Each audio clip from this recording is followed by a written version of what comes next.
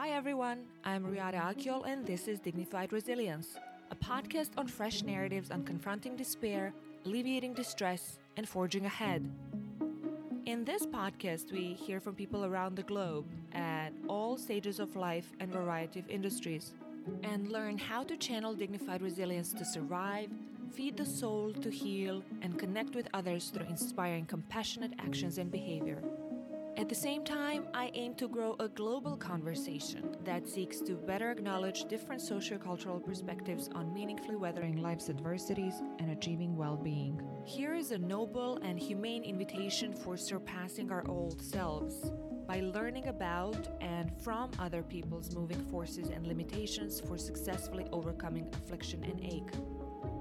Remember, we have different lives, distinct pathways, cultures, and contexts, but we can find common ground in supporting dignified resilience anywhere. So let's go then. Hello everyone and welcome to Dignified Resilience. It's my great pleasure and honor to have two guests today, two dear friends and, well, a friend and a husband with me, but both very accomplished scholars in their field, people whom I always have intellectually very stimulating conversations with and whom I miss, especially during this pandemic. It's really a pleasure to welcome Shadi Hamid and Mustafa Akyol today to the podcast. And before I welcome them and greet them and allow them to say hi, I would like to tell to the viewers or listeners who are not familiar with their prolific professional work who they are. Shadi Hamid is a senior fellow in the project on U.S. relations with the Islamic world in the Center for Middle East Policy and at Brookings Institution. He's the author of Islamic Exceptionalism, How the Struggle Over Islam is Reshaping the World, which was shortlisted for the 2017 Lionel Gelber Prize. He's also the co-editor Will McCann's of Rethinking Political Islam, co-author of Militants, Criminals, and Warlords, The Challenge of Local Governance in an Age of Disorder. His first book, Temptations of Power, Islamists and Illiberal Democracy in the New Middle East, was named a Foreign Affairs Best Book of 2014. He's also contributing writer at The Atlantic. He's been called a prominent thinker of on religion and politics in the New York Times. He was named as one of the world's top 50 thinkers in 2019 by Prospect Magazine, and much more. So we'll talk about a lot of things that he works on, and it's a pleasure to have him on. And my other guest is Mustafa Akyol, who is a senior fellow at the Cato Institute Center for Global Liberty and Prosperity, where he focuses on the intersection of public policy, Islam, and modernity. He's a Turkish journalist and author. He worked for more than a decade as opinion columnist in Hürriyet Daily News, the Middle East-focused Al Monitor. Since 2013, he's also been a contributing opinion writer for the New York Times. He's the author of Islam Without Extremes, A Muslim Case for Liberty, praised by the Financial Times as a forthright and elegant Muslim defense of freedom. That book, kind of like Shadi's actually, was longlisted for 2012 Lionel Gelber Prize. It's been published in Turkish, Malay, and Indonesian. Subsequently, it was banned in Malaysia in 2017 after his short arrest by the country's religious police, merely because Akyol delivered a public lecture defending religious freedom. And now that Malay's edition, I think it's freely available on the Cato Institute website, and I think actually it's available in Malaysia now as well. So he's the author of The Islamic Jesus, How the King of the Jews Became a Prophet of the Muslims, which received praise from the New York Times. He's the author of 6 books in Turkish, including Rethinking the Kurdish Question, and his new book, Reopening Muslim Minds, A Return to Reason, Freedom, and Tolerance, a deep dive into Islamic theology and philosophy, is coming out in April 2021. And one more, of course, 2 small details. He happens to be my husband as well, and so happy to have Shadi finally as the gathering catalyst for this. And I saw a tweet recently about Mustafa's TED Talk, which I really warmly recommend to everyone. It's on faith versus tradition in Islam. It's been watched by more than 1.2 million people, or it has more than 1.2 million views. When did you do it, Mustafa? 2011, I think. Okay, Early. so inshallah, it's time for a new one. So, anyways, assalamu alaikum.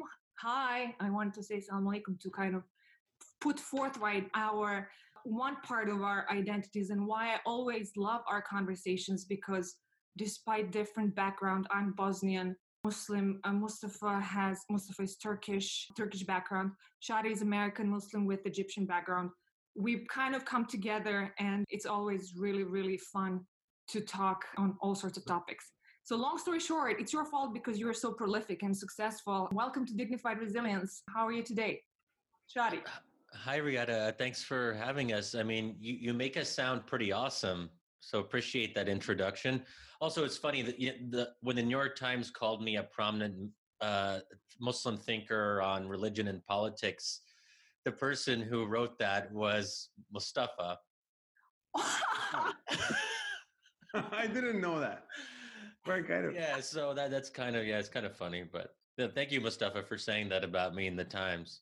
You're welcome anytime. Yeah. I mean, that was a fact. So, like, I didn't make it up, but Yeah, it's true, though. it's true. I told Shadi, I think during this summer when there was a big conversation in the United States, and I say this because the audience is global, with the letter that Shadi signed and that I don't really want to talk about because that's not kind of what I want to talk about today. And then several times later, I said, Shadi, you're literally uncancelable. Hmm. And then I had to add so far, considering how, I don't know how things have progressed in the United States on Twitter, at least online. Well, that's nice of you to say, and I haven't been canceled yet. So I'm like 4 or 5 months after that famous Harper's letter. I think I'm still fine, but it's hard to be canceled when you're brown. Thank God, and Oh, Muslim. yeah. So you see, even though Mustafa and I think in Chipin live in United States, I feel that we have so much on our plates that we also deal with professionally, me in terms of Bosnian genocide, denial and memorialization, and Mustafa trying to spread this idea of freedom within Muslim majority countries as well, that we don't talk too much about US politics because it's very complicated. And I feel that I really just want to stay out of it because it's a very tumultuous period and you got to just pick not your battles, but where you really think you want to bring in some nuance. Because I feel that there's a lot of nuance I would want to bring as a Bosnian Muslim to all sorts of conversations that go on in the United States about Islam. But I'm just patiently waiting to, become a citizen or just feel more here at peace. So, and one thing that I want to say is that, contrary to potentially popular opinion, even though Mustafa is my husband, we don't necessarily agree all the time on every single thing. He's smiling, but or just kind of the emotional approach that we take to things. But when it comes to things related to Islam, I support him, and I think he has the heart in the right place. And that's why I enjoy conversations with you too, because sometimes I don't understand Shadi's contrarianism. You're laughing, but sometimes I'm just, Shadi, is this a joke or is it not a joke anymore? Because I can't figure it out. Did you get it from other people ever? Well, Or no, I mean, yeah, people sometimes call me a contrarian, including my friends. I like to be provocative. I don't love the label contrarian unless it's from my friends because I mean, I believe in the things that I say. Sometimes I have a playful aspect where I push people a little bit because that can sometimes elicit an interesting response. But if I'm writing something publicly in an article or whatever, I mean what I say, and it's contrarian only relative to the groupthink that I think we're seeing on a lot of issues having to do with U.S. politics. I'm not a contrarian, I think, when it comes to the whole debate around Islam in France. That's where I found myself in, I think that's where I'm a little bit more normal, at least for Americans. And there's a big divide, I think, too, between how Americans view the Islam and France debate. And you talk to French interlocutors, and it's almost a different world. But I'm sure we'll talk about some of that. yeah, absolutely. And I think what both of you are good at online, which not a lot of people want to choose, is that you want to engage in constructive argument and conversation and exchange, even with people who attack you. I wrote recently, Mustafa is also good at apologizing, willing to be engaged, even when people spit hate. So that's a rarity, and I think why three of us, even when we might disagree on something, listen to each other. So that said, Mustafa, or both of you, I don't want this to be just about France and Islam and what's going on over there. And I do also think that we need to be listening to a lot of French Muslims, considering that from all I learned, they don't get a chance to talk a lot about their experiences in the French media. So I know that both of you wrote or spoke about it. Mustafa, tell me shortly your updated views about how do you see the situation in France, and considering that it's obviously ongoing, and then Shadi as well, and we'll go from there. Thanks, Riyada. It's a great pleasure to discuss with you and Shadi through Zoom this time. And thanks for hosting us so graciously and kindly. I wrote an article in Foreign Policy, which had the title, its title summarizes my point. It said, yes, Islam is facing a crisis, but no, France is not helping solve it. The first sentence was referring to a speech Emmanuel Macron, the French president, had back in October before the terrorist attacks, the recent ones. He had a speech where he said Islam is a religion that is in a crisis all over the world. And a lot of Muslims reacted to that, like, who are you to tell us this, and so on and so forth. And at that time, I said, well, Macron might not be the right person to speak about this. That's a different thing. But the content of the comment that there's a crisis, well, that's something we Muslims have also, some of us have granted. Actually, majority of Muslims would agree that the Islamic world is in some crisis. I mean, Islamists will say it's in crisis for different reasons. But I'm even of the opinion that we can speak of religion facing a crisis, because by religion, I don't mean the divine core of it that every Muslim believes in, like myself. But I mean, when we say religion, there's a jurisprudence, there are religious interpretations that are in a crisis, in the sense that they have a strong tension with some of the values that have been established in the modern world, values like freedom of speech, freedom of religion, equality before law. And in most Muslim majority countries, you have tensions that are arising out of this. The tensions between the Islamists who want to bring the Islamic law back and impose it through the state, and you have the secularists who want to crush the Islamists with authoritarian means. Of course, in every country it's different. But there is a tension, and there are people who will say democracy is kufr, and or there are people who will say the Shia are kafir, I mean, unbelievers, and some of them even attack them. And religions can be in crises. I mean, Christianity was in a worse crisis, I think, in the 16th and 17th century, when Protestants and Catholics were killing each other through religious wars in Europe. But they grew out of that, by and large, through ideas of toleration, which, where the Enlightenment comes into the scene. So I'm of the persuasion that we Muslims have certain values like tolerance and freedom and pluralism within our tradition, but we are in a troubling era where those values have been faded, and they need to be reasserted in the light of the modern realities and so on and so forth. So I agree with that basic idea. And I agree with, by the way, and I don't think that terrorist attacks that are happening in the name of Islam in France or elsewhere are happening in a way that has nothing to do with Islam, as some people would say. Of course, those terrorists, ISIS, Al-Qaeda militants, I mean, they killed innocent people. They are very extreme. That's why we call them extremists. They attack fellow Muslims as well. But they are acting in the name of Islam with certain jurisprudential justifications, with certain religious groundings, and their religious message is out there, and it's even shared by a group of people even broader, a bit broader themselves. And their motivation, which is to punish those who insult Islam, is the law in Pakistan or several other Muslim majority states, and it puts innocent people in jail. So yes, we have a problem here, and we Muslims need to think about these issues. And one manifestation is extremism, other manifestations are oppressive interpretations of religions that you can see, not all, but various Muslim majority states. So I'm somebody who's thinking about these issues. Yes, I admit there's a crisis. On the other hand, France is not the best country to speak about this, given its history, okay. Plus, for two reasons, it doesn't have a good. France speaks about freedom, right? France is not a very good beacon of freedom when you look at freedom of religion, because I said France is promoting freedom from religion, but when you come to freedom of religion, there are serious limitations, especially that has been limiting on the Muslim population there. Hijab bans being the most clear example. And on the other hand, France champions freedom of speech. I said, well, France is also not the best country to champion freedom of speech, because France has severe limitations on freedom of speech from a different perspective, not on religious issues, but it's illegal in France to insult the flag or the national anthem. Even mayors, there's a new law banning insulting the mayors. I listed those in that article.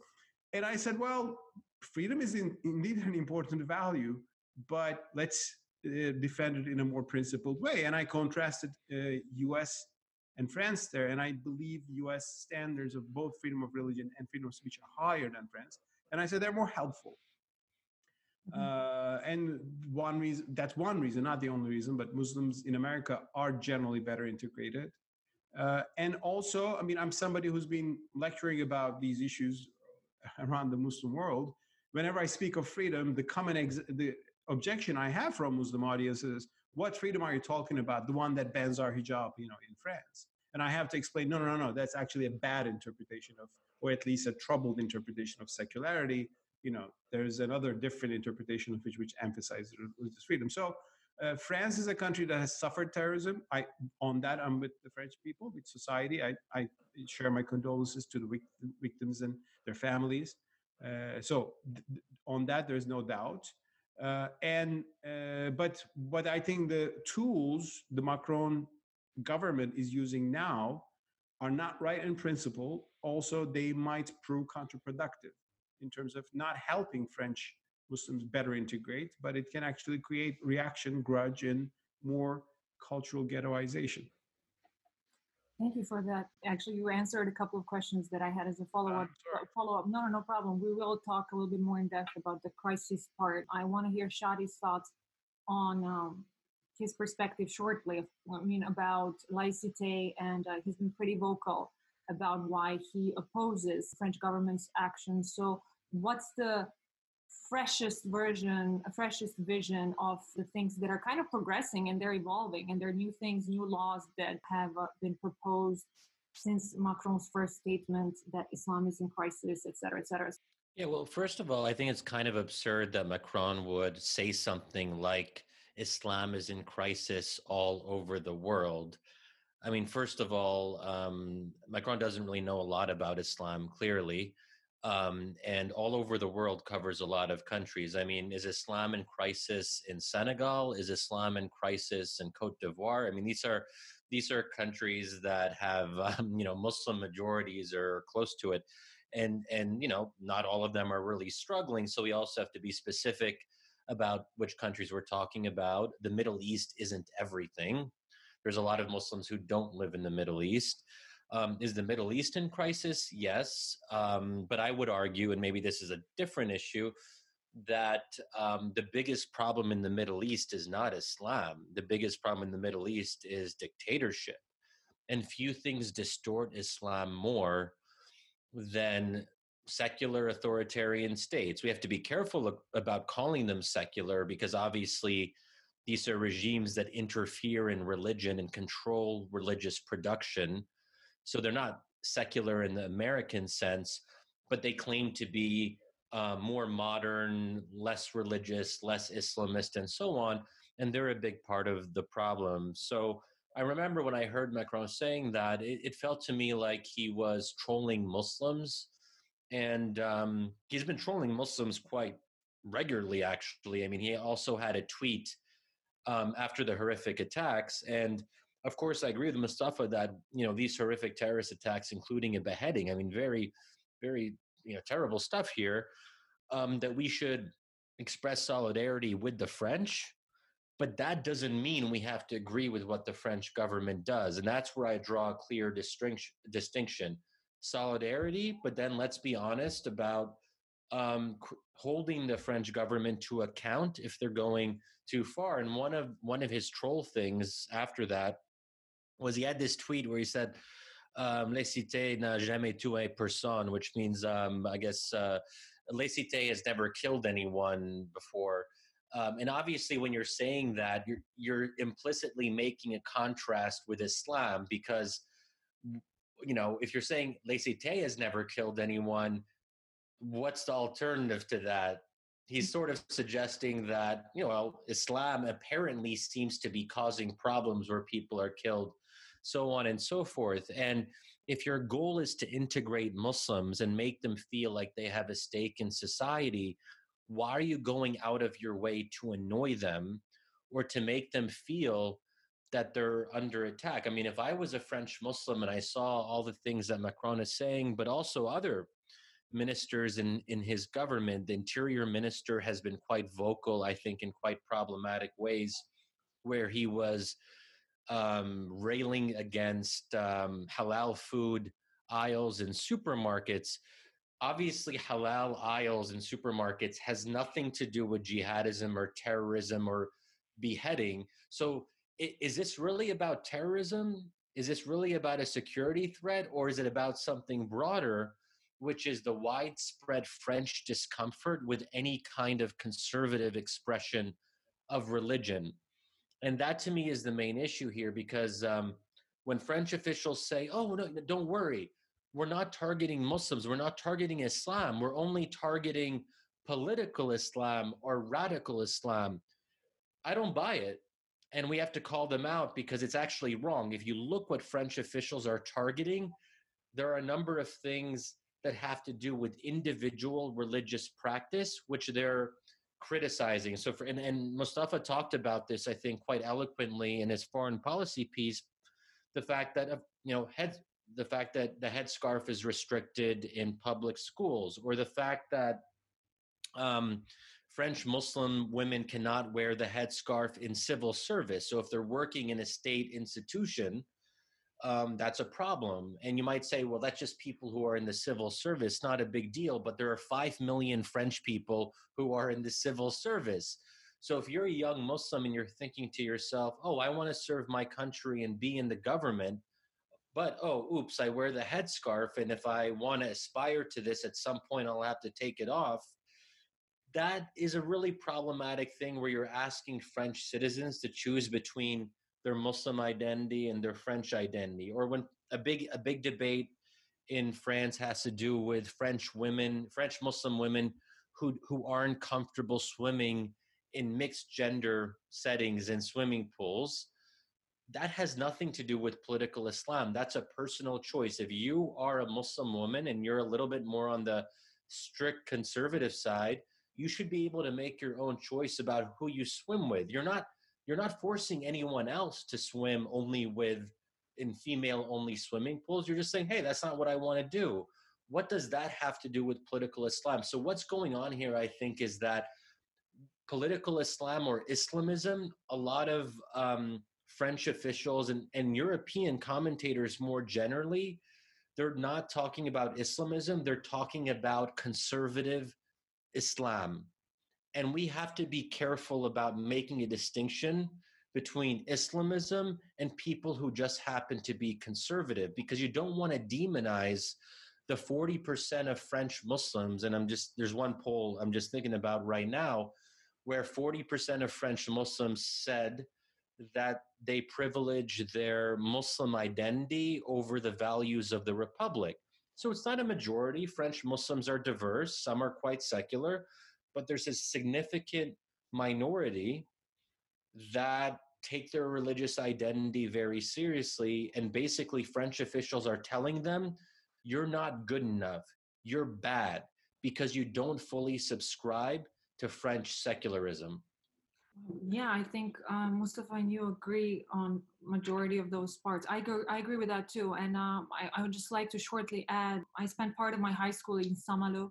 I spent another year in Paris studying at Sciences Po. I know the culture. I speak the language. I read the kind of things. I haven't had bad experiences. I have beautiful memories from that period of my life.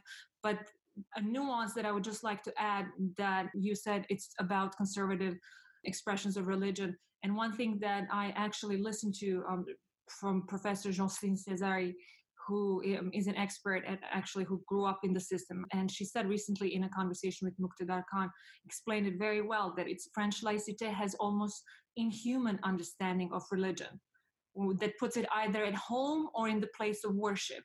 So when you said, for example, Shadi, it's about conservative expressions, but if you express anything religious, you are not seen as a good citizen. You are right. And she also said that. So reiterating that it's very hard in France for any believer. And she said that the issue is that all other religions have adjusted to that. Catholics, according to Professor Cesari, it took them half a century to accept the separation. The Jews, they negotiated case by case according to schools and circumstances. They never wanted to make it a political issue. And then she also says that Muslims also didn't start to make a political issue in France since the public school system in 1989, which kind of started making it publicly an issue with hijab, and it never stopped and actually became worse. So that nuance about French state always being intrusive on what is religion does not start just with Islam. It's political culture. And again, there are many experts and French scholars and French Muslims who have said it.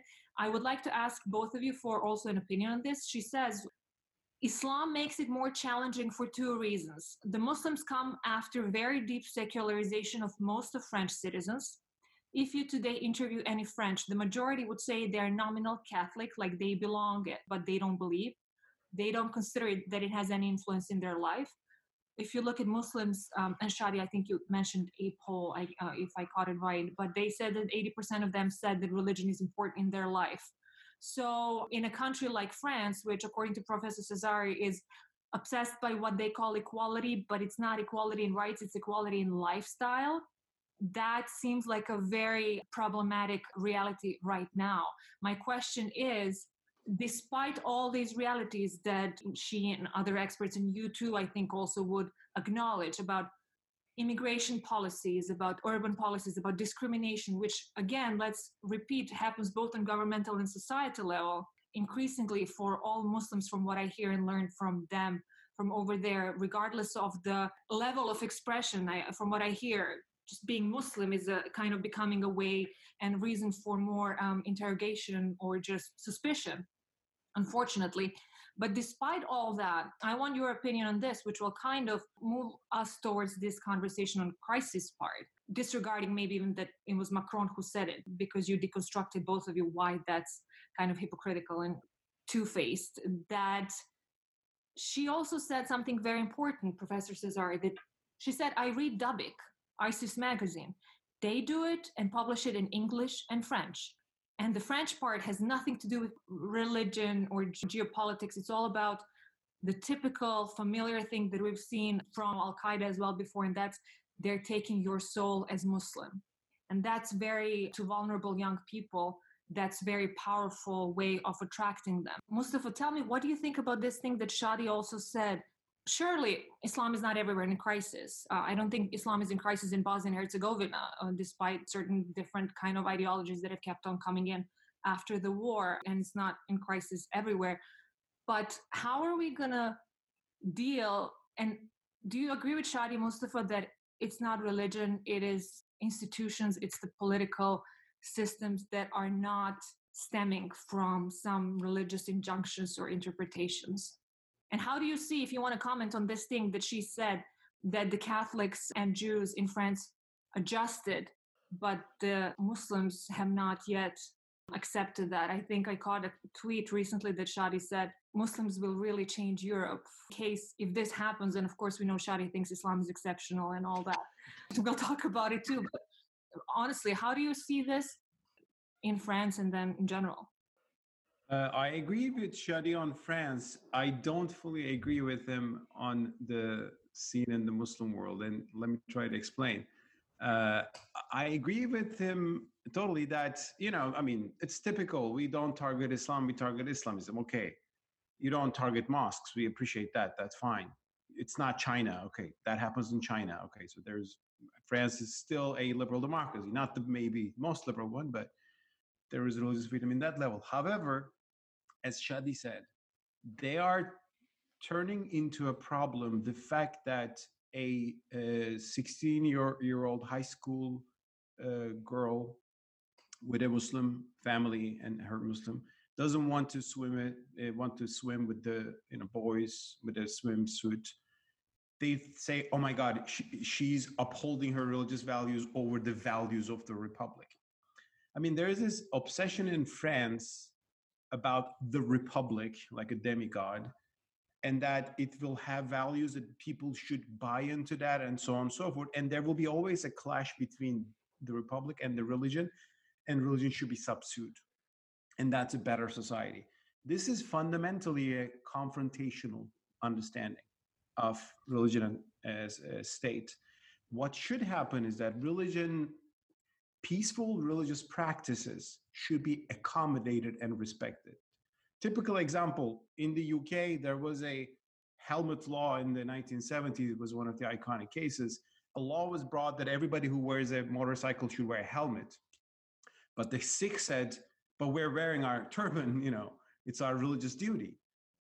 Then an exception was made to the law for the Sikhs, because their religious practice was respected. In France, it would be, oh no, you cannot be above the republic and you have to respect the laws of the republic, and that obsession would go on.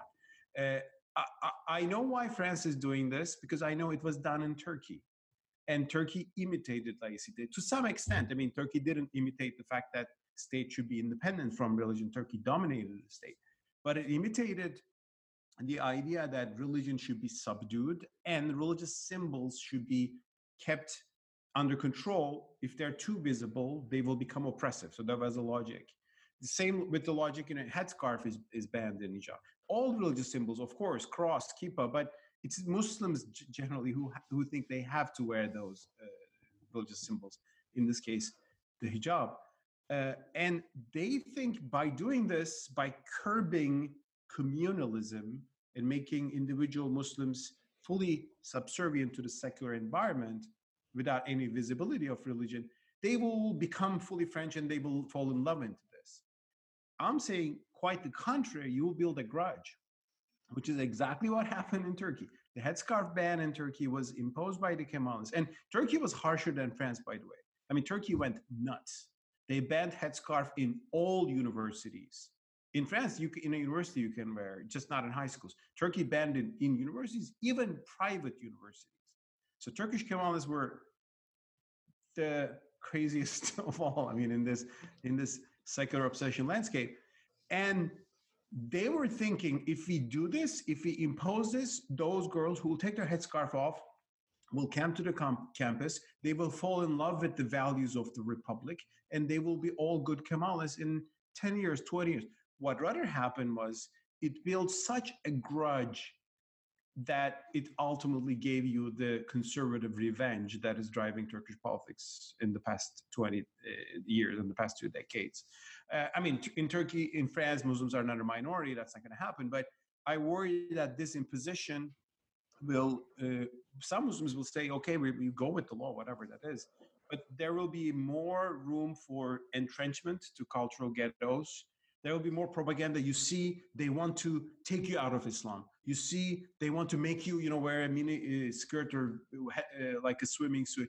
You see, this is them, and that propaganda. So this is wrong in principle and also counterproductive. That's the point. And I think we should have an honest conversation with the French politicians on this. The fact that a French interior minister says he has a problem when he sees halal food and kosher right away in supermarkets. I mean, that is, I mean, they didn't turn this into a law, but I can't imagine an American politician, saying that. And I can't imagine an American politician saying schools should be a place where we raise citizens, not worshipers, as if there should be a conflict. Macron said that. Schools should raise citizens, not worshipers, as if worshipers are not the ideal citizens. I mean, this kind of narrative is, which I'm very familiar from Turkey, and I know didn't work there well, and I know the French history probably is not going to work well. At least we should warn them. Regarding religion and the Muslim world, I agree with Shadi that there is a huge problem of authoritarianism, dictatorship, especially in the Middle East, in the Arab world, and Iran, and the broader Middle East. But is religion something separate from that? Well, what is religion? I mean, the Saudi scholars who say obeying the king, the sultan, is a requirement of religion is also an expression of religion. So those of the UAE Fatwa Council who says Muslim Brotherhood is a terrorist because they don't obey the ruler, that is an expression of religion as well. So yes, of course, there's political authoritarianism, but even that political authoritarianism is using certain fatwas, certain jurisprudential bases, hadiths, So that's why it is integrated with religion. And can we have an interpretation of religion that neither justifies political authoritarianism nor in itself as a Islamist movement doesn't generate authoritarianism is a key question. Let's look into Pakistan. I mean, Pakistan, the government isn't that authoritarian. There are Islamist groups that are pushing the government to be more authoritarian on blasphemy, for example. When somebody is not arrested for blasphemy by the authorities, these Islamist groups go and kill those people for blasphemy, taking it to revenge. So there is aspects of religious fanaticism out there in the Muslim world. We have to see that. I mean, worse cases of fanaticism, again, happened in other religions. There are worse cases of fanaticism against Muslims. White supremacism is a lethal threat. I mean, so this is not just a Muslim world problem, but there are interpretations of Islam that are authoritarian, oppressive, and so on and so forth out there, which I believe doesn't come from the core of Islam, but as historical interpretations. And yes, they are used by authoritarian regimes. Authoritarian regimes are surfing on them. They are sometimes co-opting certain scholars to demonize others as the enemy, and it goes on like that. But even in Turkey, I see how authoritarian interpretations of Islam is generating political authoritarianism, or at least political authoritarianism is surfing on it, even in Turkey, which is still constitutionally secular, and so on and so forth. I want to hear what Shadi says, and then I'm going to play devil's advocate to keep asking you some things that I've actually seen both online and that I've read in terms of the articles and arguments as a counter question to that crisis, Islam is in crisis idea. Shadi, how do you see everything that Mustafa told us? Yeah, so when people say that France has a problem with religion writ large, I don't totally buy that because French secularism disproportionately affects Muslims because Muslims are disproportionately religious. So, and that gets to a bigger issue. And Riyadh, you mentioned that my argument that Islam is exceptional, and my book on that. I do think Islam is fundamentally different. And this is where maybe I do agree with some folks in Europe who otherwise don't like Islam, because they would say, oh yeah, Islam is different, it's bad, and it has to look how it's so resistant to secularization. I look at that same reality, Islam's historic resistance to secularization, and I don't necessarily see that as a pejorative thing. I think that religion does have a role in public life. It should have some role in public life. We can disagree on what that looks like. But I'm not someone who thinks that all religions over time should be privatized. That's where I sort of diverge from the European critiques of Islam. And I guess the subtext of a lot of debates when we get into this issue of, is Islam a problem? It's almost as if people are frustrated that Islam isn't changing the way Christianity changed. They're like, why can't you Muslims get your act together? The Christians went through this, and look, they're fine now, and Christians in France don't really practice all that much. Why can't Muslims make the same adjustment? But I would ask, why should Muslims have to adjust their personal practice of religion? As long as they're following the law, as long as they're not harming other people physically in France, do they really have to adjust? And that presumption that Muslims should adjust and become French-style Muslims, and this idea of creating a French Islam, that's where I think I get a little bit nervous. But at the end of the day, we fall back on this problem in quotation marks that Islam, unlike Christianity, private practice in Islam has public implications. So in that sense, things that otherwise are individual have a political impact. And that's why it gets very hard to define what political Islam is, because technically, if you use the broadest conception of the term, wearing a headscarf could be perceived as having political implications because it does have political implications in France, whether we like it or not, right? So, and then, and this is where also the issue of neutrality comes in. So, French officials will often say, well, the law is neutral. It's not explicitly targeting Muslims. But the problem is, discriminatory laws historically often are technically neutral, but they affect one group more than the other. And just like, someone on Twitter made a kind of joke in reference to this whole French debate. He said, this is what he said. He said, he was talking about a hypothetical law. The law, in its majestic equality, forbids the rich and the poor alike from sleeping on the streets.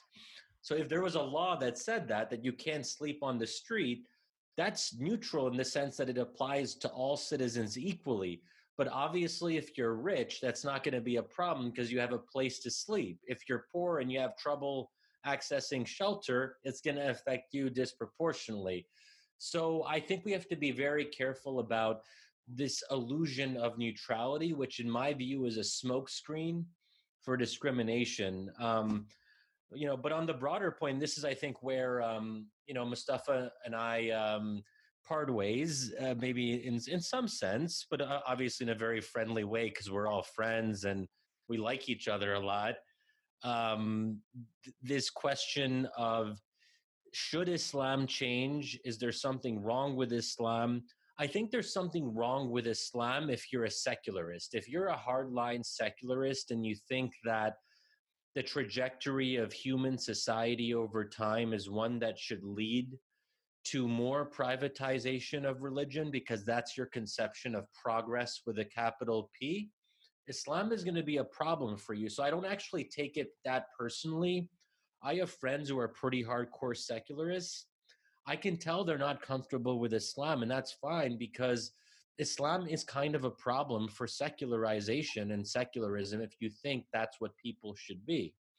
Even if you think that everyone should become a small L classical liberal over time, that's the natural trajectory, Islam is going to be a bit of a problem. And not to say that Islam can't become maybe a little bit more liberal in certain ways and in certain countries. I think that it can move more in the direction of respecting aspects of freedom of expression. But is Islam ever going to be 100% in accord with classical liberalism? No. Well, first of all, it's a religion, and classical liberalism is a philosophy. So it's also like a little bit of a weird comparison. I have so many questions that I'm ready for because I know what both of you think kind of on this topic. So I want to keep picking you both in different directions. So from what I gathered also, Shadi, is that you spoke a lot about the situation of Muslims kind of in Europe, whereas I think that it's important, and let's keep bringing, I'm going to keep pushing towards the idea of Muslim majority countries, what happens over there and what happens overall in the Muslim world, again, quotation marks, because we have to define it and that's problematic and it goes back and forth in terms of people wanting to use it or not. But Shadi, tell me, what do you think about two paragraphs that I'm going to read you from a particular article? I think Mustafa would agree, but I want Mustafa to add his opinion on this as well. Basically, it's two articles. They've been published by Al Jumhuriya English mid-November. I don't know, have you read it? It was on the crisis of Islam. The first one was by Ziad Majid, Farooq Mardam Bey, and Yasin Al-Hajj Saleh. That article was called On the Crisis of Islam in Defense of Discussion. And so the gist of the article, basically, they say the French president is not wrong to say Islam is in crisis. Muslim intellectuals themselves have been saying so for generations. What he neglected to add, however, was that the entire world is in crisis and that the crisis of Islam, embodied in the rise of violent nihilism that loathes the world, is exacerbated by the growth of the populist, nationalist, extremist, and racist currents all around, which appear no more concerned about this world than the Islamist nihilist. So then they go into this history, as they call Islamist nihilism, but they talk about global securitization politics, reliance on torture regimes, weakening of democracy, rule of law, war on terror globally. And then they say in the conclusion, like opposing sides of the same coin, Islam faces two major interrelated issues in today's world. The first is Islamist nihilism, which has raised the level of cruelty within brutalized Muslim societies and across the world as a whole. The second is bigotry against Muslims in its various forms and degrees. And they say a world without direction and purpose cannot see one side of the coin without ignoring the other. So they say that it's not late for a clearer and more radical thinking that presents the Islamic question and crisis as one facet of global crisis. And I know I want to hear what Mustafa says about this idea, because it's been before, okay, maybe Islam is in crisis, but everything is in crisis. That's one nuance of the thing that I would like Mustafa to elaborate. And then specifically Shadi on this other article from the same series, which basically says it was written by Abdul Wahab Kayali, who is a Jordanian researcher. And the title is On the Crisis of Islam, Muslims and the Question of Equality. So don't talk to me about Europe, Shadi, right now.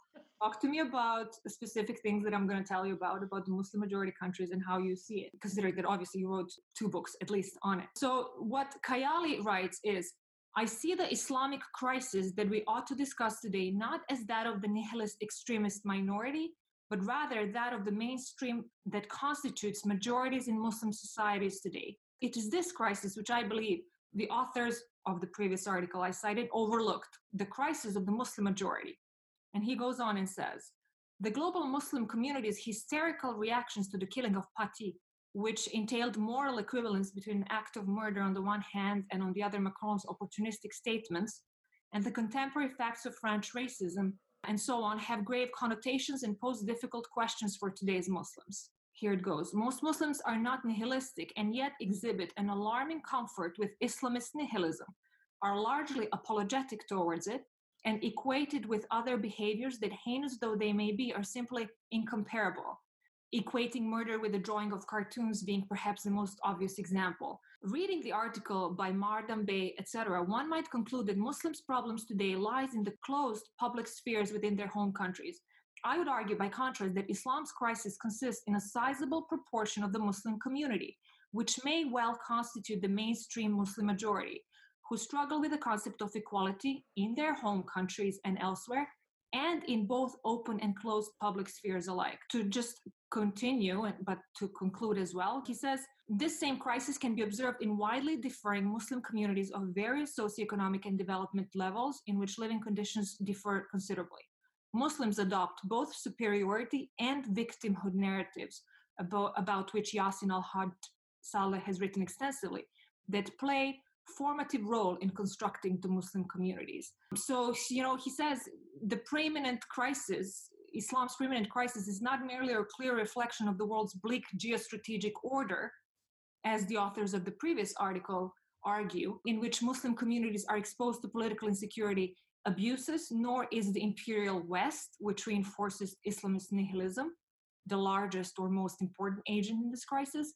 In both open and restricted public spheres, free and less free societies with high and low development indicators, mainstream Muslim communities refuse on principle to be equal with members of other faiths, Abrahamic or otherwise, and particularly with those of no faith at all.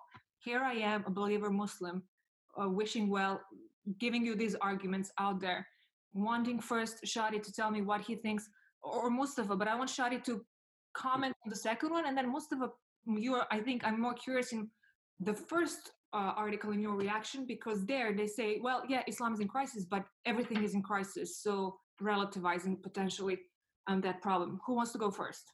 These are tough questions, Rihanna. Well, because it's easy to talk about what European not Christians or non-Muslims. No, I'm joking. Yeah, I'm joking. Yeah. No, it's true. I mean, it's not easy to talk about this, but and that's why at the beginning I said, I think that 3 of us here are Muslims who are believers, who discuss these topics with heart in the right place. And if we point some things that happen, then that's because we have problems with the way that our religion is practiced in certain countries in manifestations that I don't believe are said in the Quran. So who wants to go first? I can say a few things because I wanted to pick up on what Shadi said. Okay. And connected. The point, I disagree with Shadi on one thing. There is a difference between saying that there is no need for any change in Islam in its interpretations, and then saying what we mean is all Muslims should be secular and not practicing. I mean, I'm not arguing that Muslim societies should be secularized. Nobody has a right to ask for Muslims to become non-practicing Muslims, right? The question is, can we become a non-coercive religion? Yes, I mean, you can wear your hijab. Wear the niqab, I will fight for that right as well. I mean, Muslims have the right to practice their religion in France and so on and so forth. What about, some Muslim not wearing the hijab in Saudi Arabia or Iran? I mean, will we force them to wear the hijab there? Yes, they will, because they have certain understanding of Emr bil Maruf and Nahi al Munkar, commanding the right and forbidding the wrong. What about apostates? Can people become apostates, ex-Muslims, and speak out their mind, or will we kill them? Well, we will kill them, a lot of authorities will tell you, because that's in their jurisprudence. What about blasphemy? Will we punish people for blasphemy, or will we look the other way around? That opens a whole chapter from Charlie Hebdo murders to a lot of things that are happening from Pakistan to Nigeria. So my argument for some change in our understanding of Islam is all about non-coercion. And yes, this is a liberal idea, but I think it's a very fundamental idea, and it has gone beyond classical liberalism. It's become it's become human rights. I mean, it is in the Universal Declaration of Human Rights. I mean, the humanity by and large accepted that you can believe in a religion or not believe in a religion. And we have mainstream authorities in the Muslim world who will say, no, that's against, Islam. And here you have a tension. So I'm not speaking about secularization. I'm not speaking about religion losing its power. That's what some people might have in mind, especially in France. I mean, the ideal Muslim should be, drinking and wining and dining and not caring about religion. So I'm not speaking about that. Muslims have all the right to be conservative, pious, and so on and so forth. And that's a very important religious freedom value there that I would fight for. But then I would fight for freedom from Islam, as was the chapter of my book. The fact that, there are minorities in the Muslim world. Do they have equal rights? Some people say no. Do Muslims have the right and the duty to coerce their understanding of Islam on other groups? I think that's the key thing. So yes, in that sense, I do believe that Christianity has changed on these issues. Christians were worse than us. They were burning people alive at the stake, but they have taken some historic step towards non-coercion. In Catholicism, it took a longer time, but ultimately with Second Vatican and acceptance of the legitimacy of the secular state, religious freedom of speech, these values took time, but it happened. And it has happened in some parts of the Muslim world, in some circles, but not in others in Islam. And I think a lot of the discussions we're having about the Muslim world today goes to those tensions. And on top of that, there are religious political layers and there are sociological layers and so on and so forth. So to come back to the questions you quoted, I mean, yes, there are a lot of things in crises these days. I mean, American democracy, you can say, is in crisis because there is a president who doesn't fully, accept the election results. You can say identity politics is a sign of crisis in America. I mean, there are a lot of things, liberal theory. There are a lot of things. Globalization brought a lot of crisis because people saw different cultures in their face and some didn't like it. So there's a lot of trauma going on in the world right now. But as a Muslim, as someone who's been thinking about the Ummah and its issues, I see a fundamental problem there in our not yet taken step towards a non-coercive religious stance on matters of piety and dignity of Islam. And the second article you quoted, that's, which was arguing that even mainstream Muslims do not fully accept being equal. Yes, I mean, that was an expression of that. And again, it would be hard to speak of, I mean, in Bosnia, I'm sure the overwhelming majority of Muslims are quite fine with legal equality, but ask that in Egypt, and Shadi knows better than me, that, not everybody will accept legal equality with non-Muslims, which was brought in during the Tanzimat and Ottoman Empire, but, it's a struggle that's going on. Mustafa, are you saying that we Egyptians should be more like the Turks? Or Bosnia? No, I'm not. I mean, certainly don't be like the Turks. Be like the Tunisians. Yes. I wrote an article saying a few years ago, Turkey is not a good model. There's a good model? It's Tunisia, where no camp dominates each other and power doesn't go from one, at least so far. I mean, it's been, in the Arab world, I think Tunisia has become, the Tunisian constitution making process in 2013 is something we Turks never have been able to do, which is political groups in a society agreeing on a fundamental text. It has never happened in Turkey. It's always after a military coup, or last time a populist right-wing leader, brings a constitution a self-serving one. Yeah. Well, so I mean, I agree that learning how to be less coercive or non-coercive should definitely be a priority. Now, the question is, where does this tendency towards coercion come from? I mean, if we look at polls, it's certainly true that on Islamic issues, there are some pretty intolerant ideas that large majorities of Muslims subscribe to, including in places like Egypt, but also Pakistan, even Indonesia and Malaysia to some extent, to different degrees. And now the question is, so let's say someone believes that blasphemy should be prohibited by law. Now, obviously, killing people for blasphemy is absurd, and that should not happen anywhere. But it's possible to imagine, a somewhat democratic country. Let's say Tunisia in 20 years, it's still kind of democratic, although flawed, and you have like a little bit more of an conservative Islamist party that comes to power, or Ennahda becomes more conservative over time, and they're able to pass a law in parliament restricting certain kinds of depictions of the prophet, and maybe it would just be fined or some not a huge punishment. I mean, that's not my approach to Islam, and I'm sort of in the weird position that I myself am a liberal, in part because I'm born and raised in America, and I'm a product of a classically liberal society.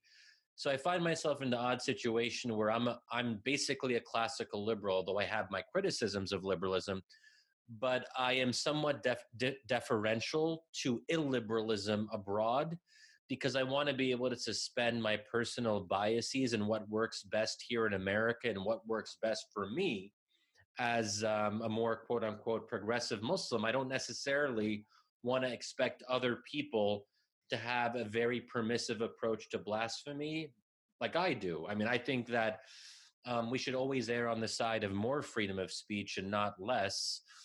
And I think, a Muslim should ideally get over it, because I think it's absurd to be freaked out by a cartoon of the prophet. But other people are different than me. And if they decide legally and through a legitimate democratic process that they want to introduce some restrictions on that, I just don't feel like I'm really in the position to tell them that that's like a terrible thing, and that means they're backwards, so on and so forth. So maybe that's sorry. Nobody said they were backwards, but we're talking about standards. You take extremists. I mean, both of you talk about blasphemy, but what do you say, Shadi, about the fact that over 45 countries in the world, some with Muslim majority populations and some with Muslim minorities, have codified or uncodified Muslim family laws that govern family relationships that are really discriminatory towards fellow Muslim women and girls, and that inequality and discrimination in the family affect them, especially in terms of education, employment, livelihood, travel, sexual reproductive health, financial rights, community and political participation. And here I am talking about something that I obviously personally care about, regardless of the fact that I'm currently in DC, and that Musawa, actually the global movement for equality and justice in the Muslim family, has been working on since 2009.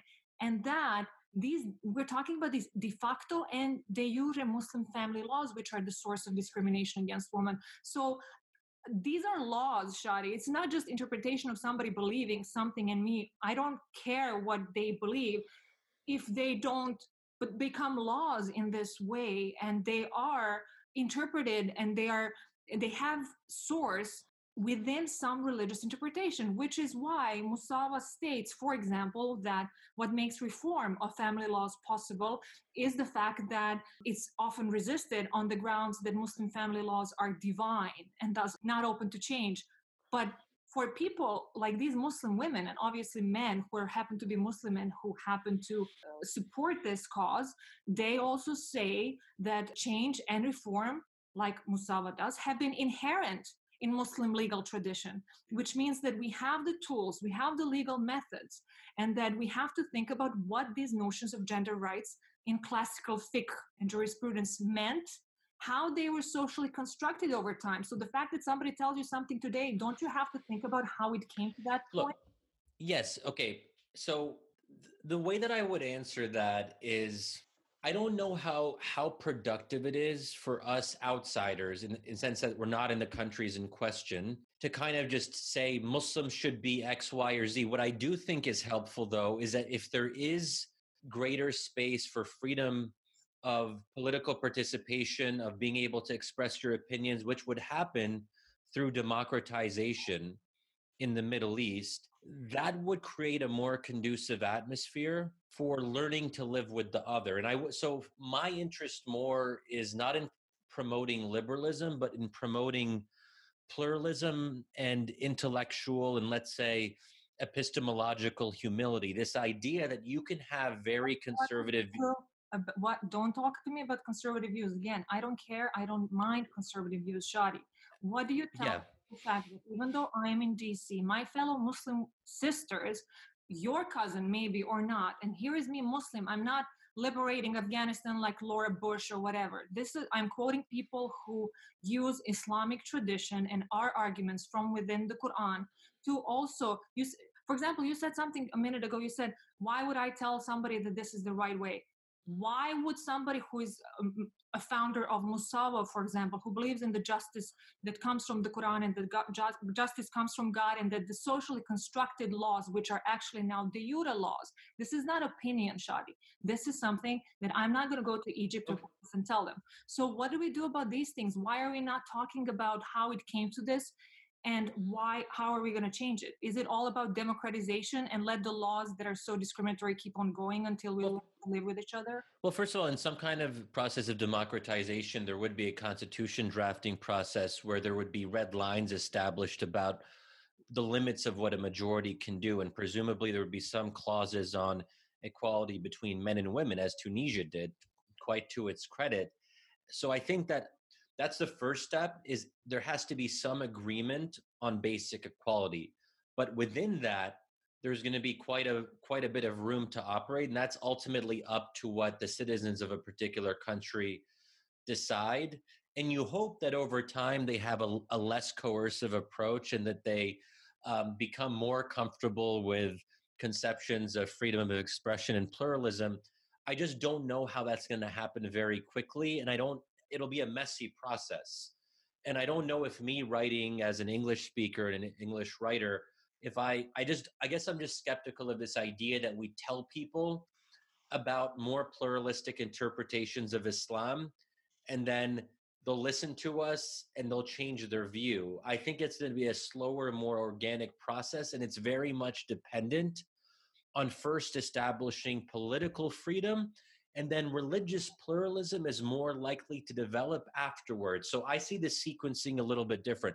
A lot of people say first you have to think about religious pluralism, and that will pave the way for political pluralism and democracy. So this kind of prerequisites of democracy argument. I'm just very skeptical of that because religious change happens very slowly, and Arabs and Muslims can't afford to wait 30 or 40 years for people to have more pluralistic religious interpretations. Then we tell them, hey, now you guys can vote for your leaders.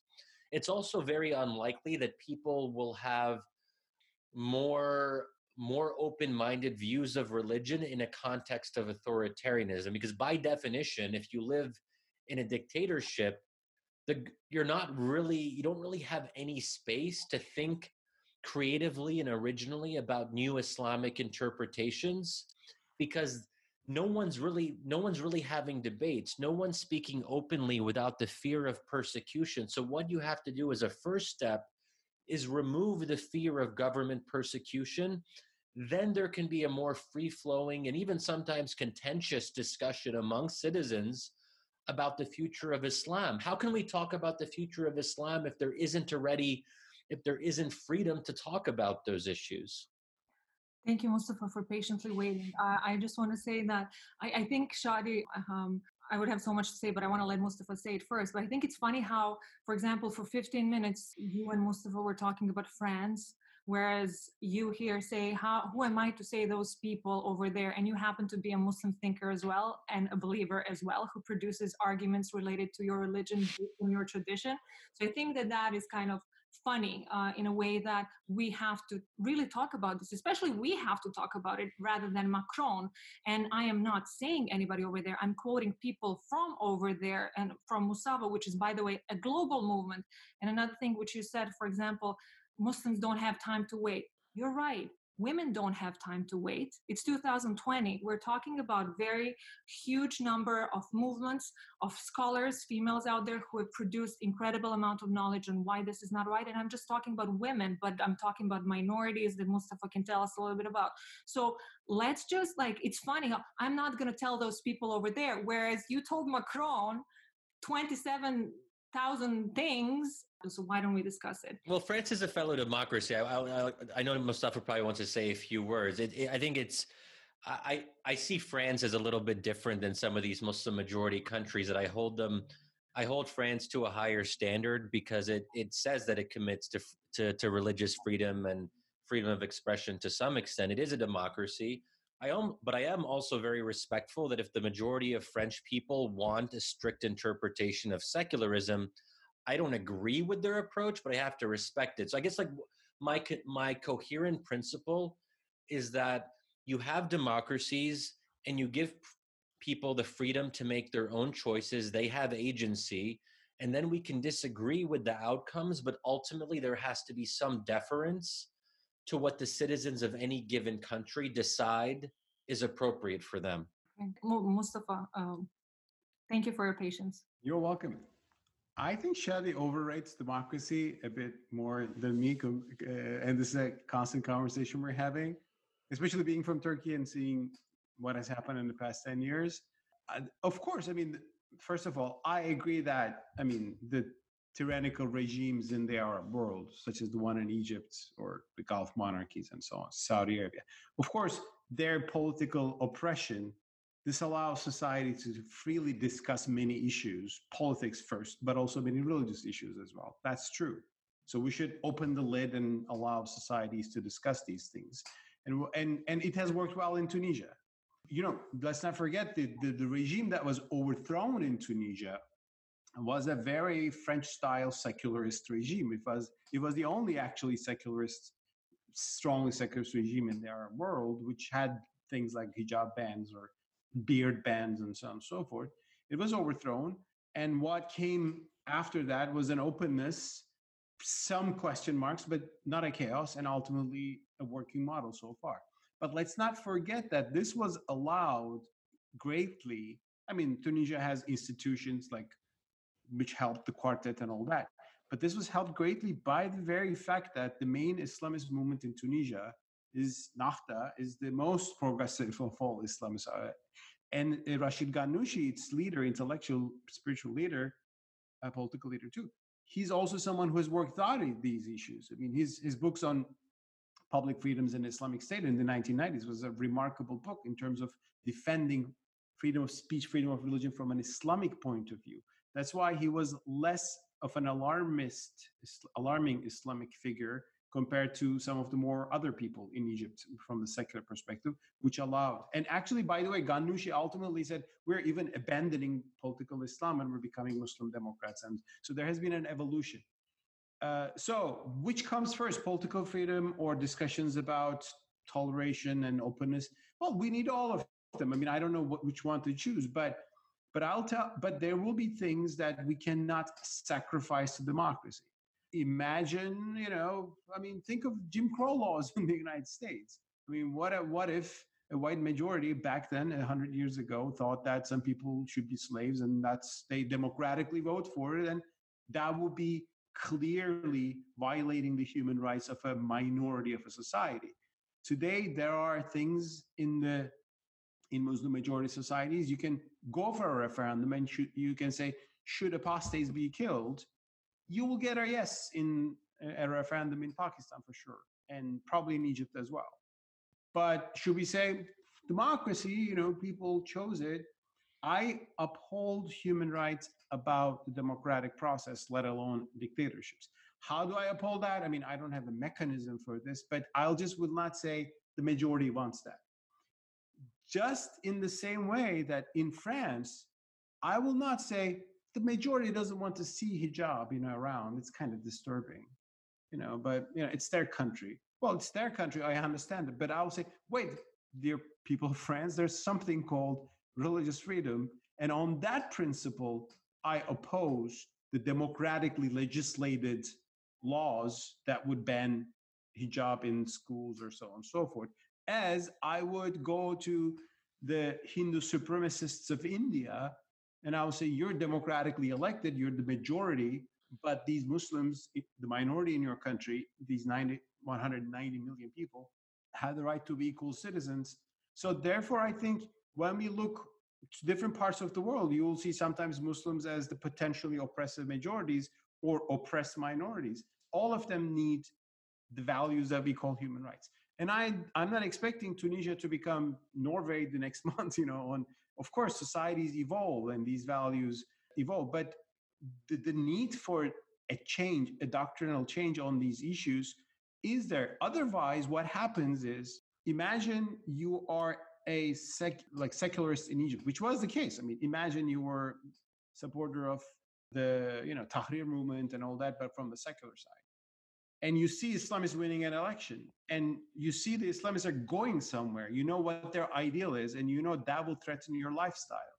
What do? You cheer up for the military coup, which is exactly what happened, which was exactly happening in Turkey. I don't support those military coups. I'm so against them, and the tyranny there is disgusting and should be exposed.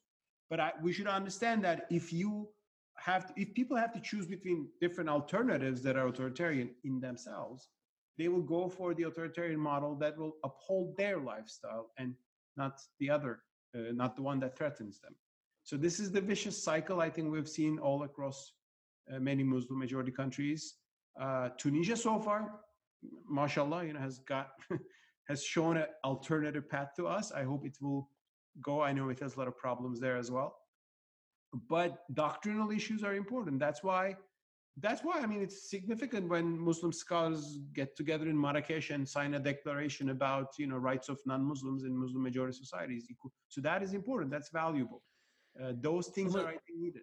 Mustafa, what does that change, though? Because I'm actually quite skeptical of these declarations. They get a lot of hype, and sometimes it seems like the main audience is actually Western audiences and interlocutors to make it seem like these regimes are tolerant, even though they're quite authoritarian. I mean, the Marrakesh Declaration, things like that. There's little evidence that actually seeps into the public consciousness and actually changes millions of hearts and minds. That's where I think there's a gap. We can talk about doctrine, but I just don't see the next step of how that actually makes a noticeable, tangible difference on the ground. I'm just curious, how do you see that? I mean, lots of those things are done for cosmetic reasons, for consumption in Western media. That's fact. I'm not saying about the Marrakesh Declaration per se, but a lot of the things that has happened in the UAE in the past couple of years, welcoming the Pope and so, that was mostly done, I believe, for a Western audience to show that we are the moderate ones. A Turkish Islamist group did that for a lot of its own PR in the West. I mean, that's another story. So if something sells in the West, sometimes people do this just to buy that, but actually they're not really interested in that idea. So you have a point there. But on the other hand, besides the cosmetics, we need to change minds on certain issues. Imagine, how did we Muslims get rid of slavery? It was in the Sharia. Well, the laws were brought in. Laws banned slavery. First, slave trade was banned with some British imposition on the Ottoman Empire, but not imposition, but lobbying on the Ottoman Empire. And ultimately, one Al-Assad gave a fatwa saying, actually, Islam always wanted to abolish slavery and so on and so forth. So it has taken time, but it worked sometimes with laws imposed by an authority, sometimes by Muslim intellectuals calling for it in the first place, then mainstream scholars a little bit catching up. The same thing is happening today. I mean, Azhar is sometimes saying good things on certain issues. I'm not saying whether they say this because Sisi will be able to, show this to a Western audience and get something, but you have to work on these issues, and whatever the positive input comes, I think it's valuable. But yes, it should not be cosmetic. It should be discussed within the society, and there should be a genuine change in these things. But what makes me nervous is that some of the most vocal proponents of quote unquote Islamic reform are also the most brutal and authoritarian and anti-pluralist. I mean, Sisi has given major high-profile speeches about religious reform.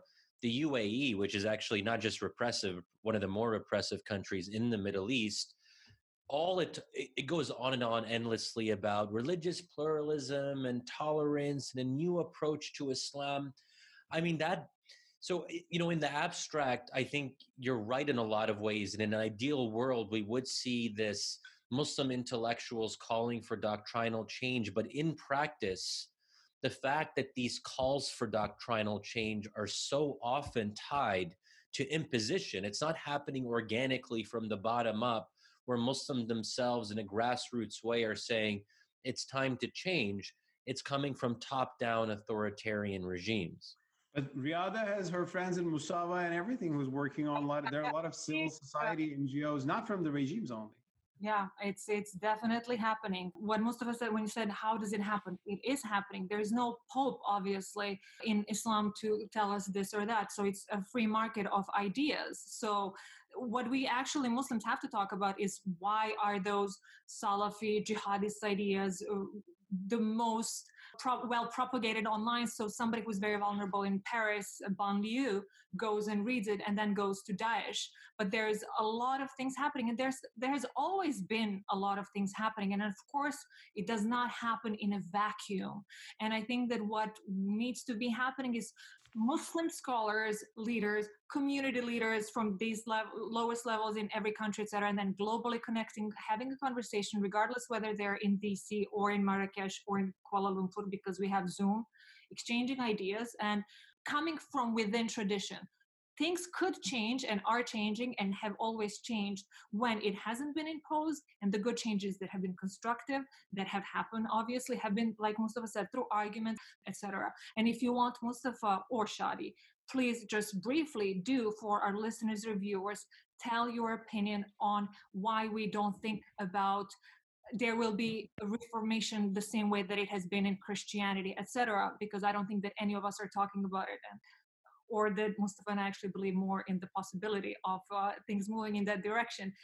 Tell me that, but I do want to add before I forget to chip in something from the Balkans in terms of that experiences from the Balkans do show, particularly in Serbia, and unfortunately now with the latest elections in Montenegro, how regime change is definitely not always a change for the better.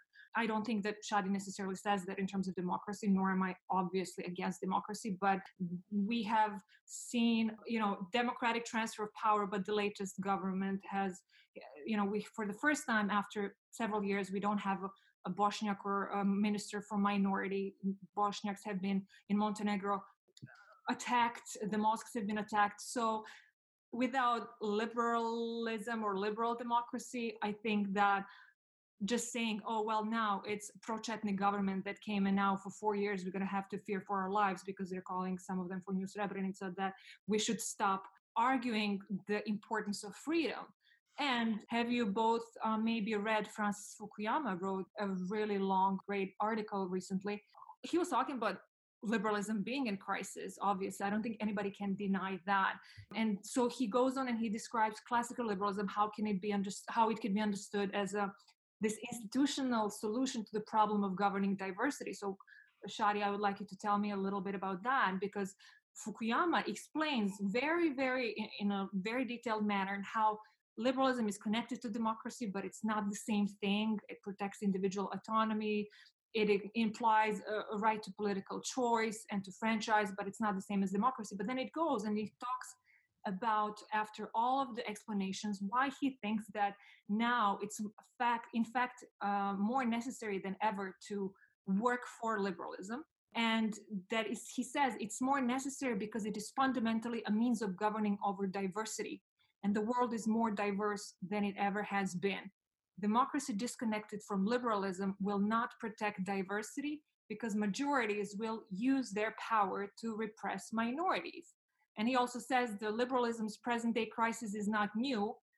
Since its invention in 17th century, liberalism has been, Fukuyama writes, repeatedly challenged by thick communitarians on the right and progressive egalitarians on left.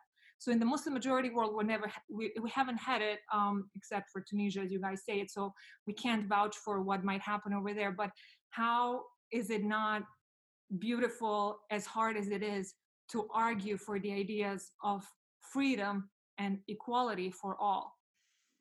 That was me getting philosophic because I see no other way and no more righter way. And then letting God say who is a better believer. And also read Mustafa's book in April when it comes out. Are you confused, Shadi? This is definitely not a Akyol family, like ganging up on you. I think I'm giving you arguments by other people because I'm, to kind of enrich the conversation. I feel so vulnerable now. But you're one of us, regardless, even though your secret, how, oh God, I have to add, I have learned so much of slang that I never understood thanks to insults to Shadi over online, in a way that I have to go to Urban Dictionary to see what something is because it's part of American culture or not. But one that's very understandable, I mean, in terms of languages, that they say you're a secret closet Islamist all the time. Whereas Mustafa, he's self-orientalizing whatever, all the time in the mildest form. Get the secret Islamist thing too. Yeah, it depends on who you ask. Yeah. So if you want, Shadi, I mean, what do you think about Fukuyama's arguments, if anything? Because I think that even though he might be thinking about a crisis of liberal democracies, and we know that we haven't had many of those examples in the Muslim majority countries, that he says, well, despite the crises that let's give it's happening, we need it more than ever.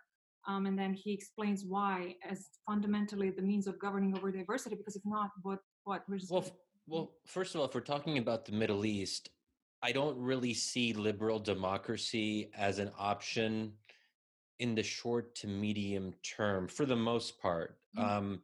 So then we have to just be a little bit more realistic. What are the available choices in front of us for the time being? Mm-hmm. And I think that generally they tend to be ostensibly secular authoritarian regimes or democratizing regimes or systems that are going to have some or even more than some illiberal features. So if I had to choose between a somewhat illiberal democracy that's flawed or a secular, a liberalizing authoritarian regime, or whatever you want to call those kinds of authoritarian regimes that pretend to be more liberal or pretend to be more tolerant and all of that. I mean, for me, the choice is really simple. The choice is the former. And I know some people don't like that or disagree with that. And I'm just trying to be a little bit more realistic there. I mean, that's one thing I would say. When it comes to the Fukuyama's argument, I'm sympathetic to it, but part of the problem is what liberalism are we talking about? And here I sort of take inspiration from the works of someone like Patrick Deneen in his book, Why Liberalism Failed. There is a tendency for liberalism over time to cease to be classical liberalism and to become a more ambitious and maximalist liberalism. That liberalism over time demands more and more for itself, that it's not anything close to neutral. It's its own comprehensive doctrine that imposes a kind of worldview on citizens. Obviously, it's not nearly as bad as other ideologies because there's still freedom and there's still individual agency and so on. But I think we have to be careful, especially when you look at something like the woke movement, which, obviously that's not classical liberalism, but over time, liberalism in America has not been content to have this hands-off approach.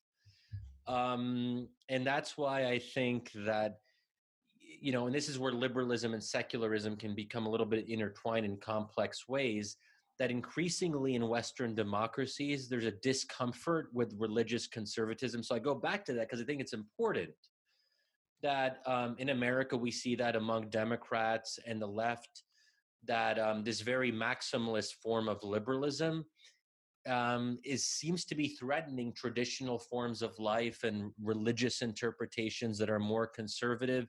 So, in theory, if we could have a more minimalist classical liberalism, I think that's great. I just don't know if that's what is really on offer in the West. So I think, anyway, there's a lot there, and there's a big conversation about.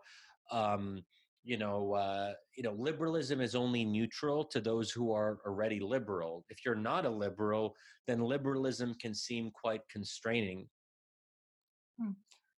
Yeah, Mustafa, of course, I'm gonna let you talk, and there's so many more questions. I do want to let us also kind of get towards the end. Unfortunately, maybe we do part two, but I do want to say that Fukuyama also speaks about what you say, Shadi, in terms of American context, and that he talks about how many progressives on the left, as he says, quote, have shown themselves willing to abandon liberal values in pursuit of social justice objectives, and that they have not yet succeeded in seizing the commanding heights of political power in any developed country. And then he continues in saying, an open question for the future is whether cultural dominance today will ultimately lead to political dominance in the future, and thus a more thoroughgoing rollback of liberal rights by progressives, which is very interesting and what you, I think, talked about a little bit. But do you not grant at least this, that like he says as well, that liberal values like tolerance and individual freedom are prized most intensely when they are denied. People who live in brutal dictatorships, they want the simple freedom to speak, as he says, associate and worship as they choose. But so it's different thing about what we speak about in Western democracies, and then what I believe, and Mustafa fill us in right now, you argue for the wider world in terms of what's related and adequate for not adequate, but what Muslims in those repressed regimes want, right? I mean, we open a lot of cans, so I mean, we will need more, another session, for these. But finally, I mean, let me say I agree with Shadi on many things, and also his emphasis on liberalism has taken a weird turn in the West. I mean, first of all, the term liberalism in America has its own meaning compared to the, let's say, continental tradition.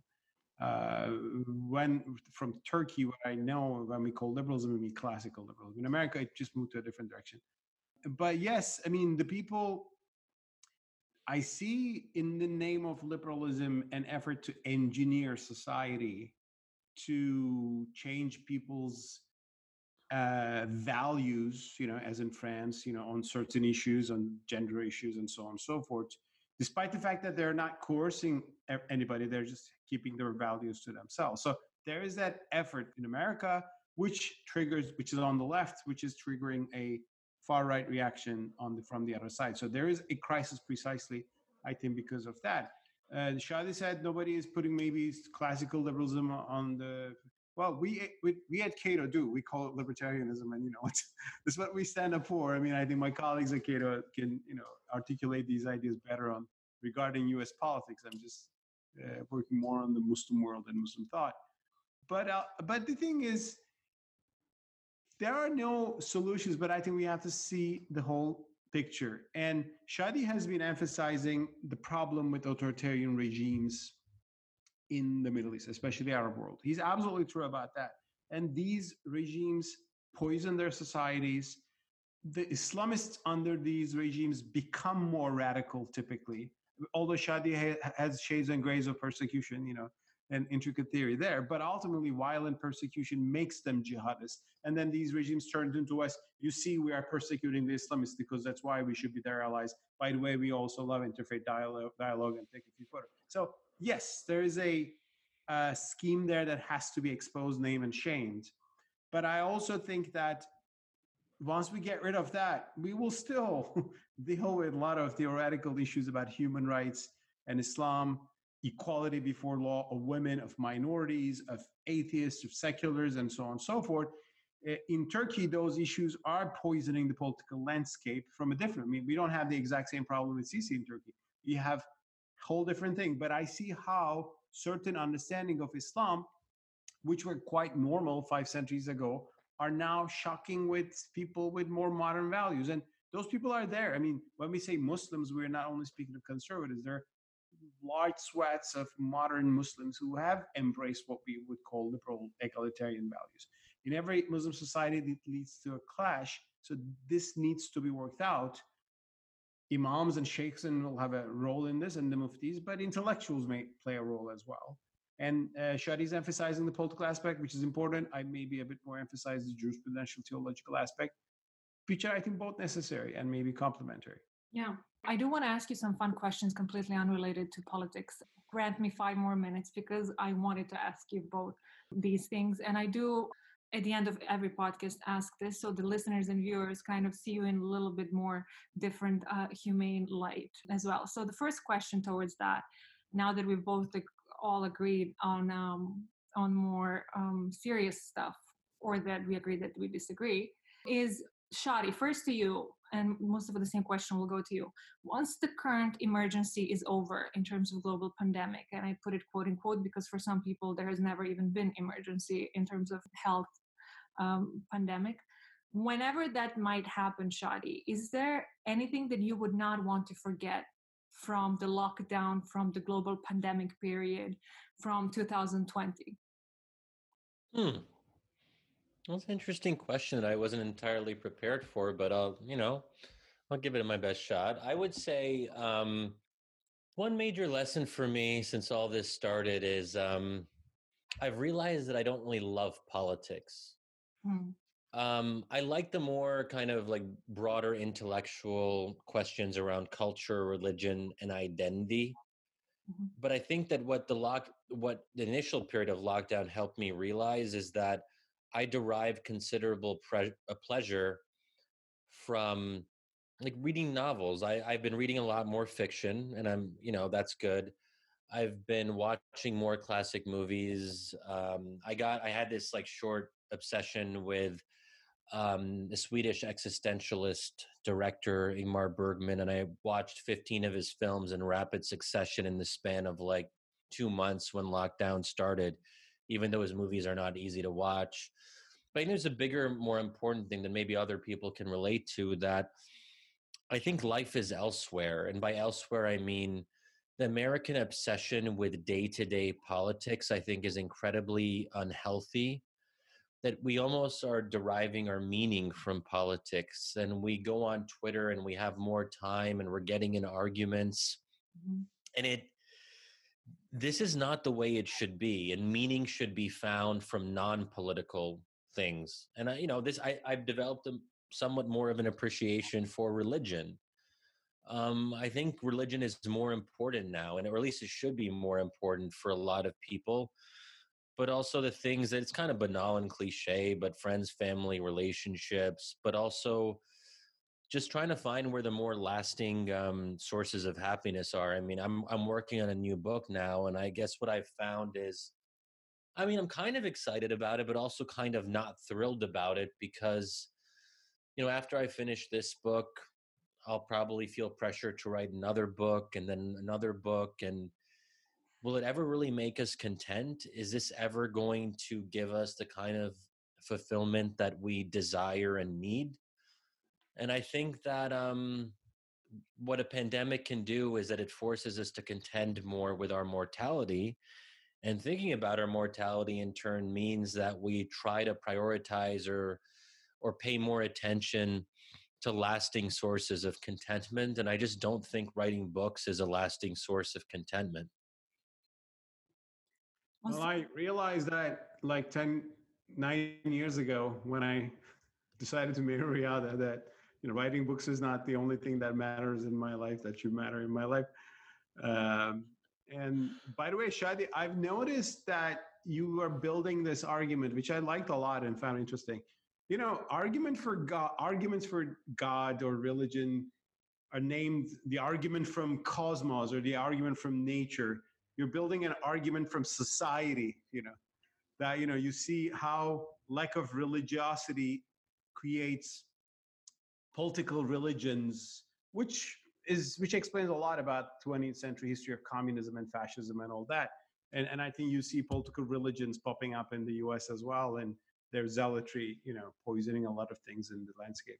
So, I mean, that's very interesting. I mean, I think because when you lose any transcendence, everything becomes this worldly, right? And whatever your political tribe is in becomes a matter of everything. That's why I salute you on that. One advice, if you want to expand, I mean, Swedish films are good, but get married and make kids. They will leave less time for Swedish movies, but we'll also fulfill your life, and we will be supporting all your endeavors and hopes on that. And we'll be praying for that too. Thank you, Mustafa. Yeah. Keep an eye out for me. I do. Sorry? Oh, yeah. I don't know, will I cut this out, but I do keep an eye for you out there. I haven't found anything. After the pandemic, we'll be more active. I mean, we just see trees and squirrels in our kids. Yeah, and in the spirit of classical liberalism, let's also, of course, say that different people find transcendence and meaning in different things, Mustafa, that people who don't want to get married and have kids are absolutely capable. Yeah, it's an advice. It was not a dictate by law, sure. It worked for us. So that's how we work. Don't go away. I still have more fun questions. Everybody's going to be wanting to hear more about you. Wait, is Mustafa not supposed to answer that question? Oh, he's going to answer all of those, but it's short questions, but it's not fun questions. Which of your personality traits has been most useful, Shadi? Not the best trait, but the most useful. Mustafa, that's also for you after Shadi. Wait, which personality trait has been most useful? Which of your personality traits has been the most useful in life to you, in your opinion? Not the best trait, but the most useful. And you can answer in any way you understand it. And different people in my podcast give different answers. I think that this actually goes back to what you said in the beginning about me being a contrarian, but I think that I know that I can sometimes go too far, and I have to be a little bit self-conscious about contrarianism for its own sake. And I try to keep myself in check when I realize that I've crossed a certain line, perhaps. But I am happy, looking back at least up until this point in my career.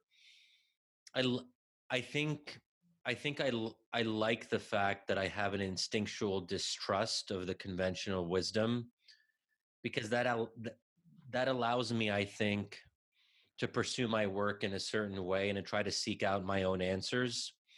Sometimes I still end up being wrong, but I think considering how much the conventional wisdom has been wrong, especially here in the US in the past 20 years on a number of different issues, foreign policy, domestic policy, a lot of things that everyone thought would be true but weren't.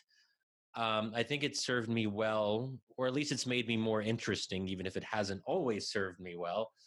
And I think that one thing I don't want to do is to be boring. And I think that it's my role as a writer and an analyst. I want to challenge my readers. I want to push them, including on my own podcast. I think that one of the most useful things that you can do with people is to push. And I want to do that within reason. Obviously, I don't want to push too hard, but I think some pushing is useful. Mustafa, which of your personality traits has been most useful? I don't need entertainment. I could just sit down and work for the rest of my life. I don't get bored. I just need a room, a computer, and books. I mean, that was the life before you, and with you, of course, new aspects came in, and kids and life and marriage, and that's beautiful and wonderful. You're really, really, really productive, alhamdulillah. But you have absolutely been capable of, I don't think I've ever honestly found you not being there for the kids. So that is... Of course. I mean, so I have missions. I don't have hobbies. I have the work mission. I have the family mission. I have the kid mission, and I'm good. I mean, I don't... And you do learn, or you like to make steaks, right? I mean, I'm human. Yeah, I mean, those things. More human in the eyes of the audience who always just listens to your argument. This is, Mustafa, it's fascinating. So you can just work nonstop the entire day without being like, oh, I'm sick of this. book, this chapter I'm working on, you can pretty much just go endlessly until someone stops you? Yeah, I mean, the thing is, of course, I was more like boring when I was single. I respect the fact that I don't have needless interests. I mean, I'm focused on what I'm doing, and what I'm doing is family and work. So, because these two people are obviously my friends and a husband, they have granted me the luxury of being with them for an hour and a half, if not more, and I really, really appreciate that. But that also kind of is testifies what I said at the beginning, that we do have these conversations that take a long time, and I miss these conversations. I miss these sort of exchanges that are really meaningful, constructive, and even when we agree or disagree, that we understand or that we are willing to take other person's perspective. I think that we lack that. I think social media makes that much more difficult. I sometimes actually, when I see some argument by a person that I know happens to follow me and I know what they're about, but then when they get into interaction with Mustafa and they start talking this stuff, and I'm just like, I wish that you guys met over a tea. I think that a lot of times things that go on in terms of conversations on Twitter would go absolutely differently if they happen in real time. So that's one aspect of social media that I don't know if it could be changed. But in terms of these engagements, I really appreciate them. Thank you, Mustafa. Thank you, Shadi, for granting me. I know how busy your schedules are. Thank you, Aaron. This is great. Is there anything that you would want to say at the end to wrap it up, or to just say, guys, we started when it was still daytime and now it's nighttime, and I've had so much fun. So yeah, I'll just say, Riyada, thanks so much for having us. I really enjoyed this. It was great to see you guys, and hopefully in person sometime soon, God willing. And this is thank you. No problem. Thank you so much, Shadi, and good luck with that book until we see you next, hopefully soon. Mustafa, I'll see you soon. Of the kids. Is there anything that you would like to say?